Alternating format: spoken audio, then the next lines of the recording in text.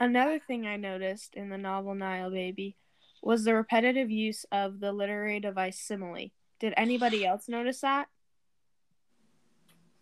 Yeah, similes are figure of speech involving the comparison of one thing with another thing of a different kind, used to make a description more empathetic or vivid.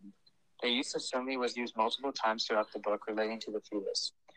Fallen leaves and fans stick to a wet, pasty cheek that's not really cheek, just surface, rubber surface, like a keyring doll.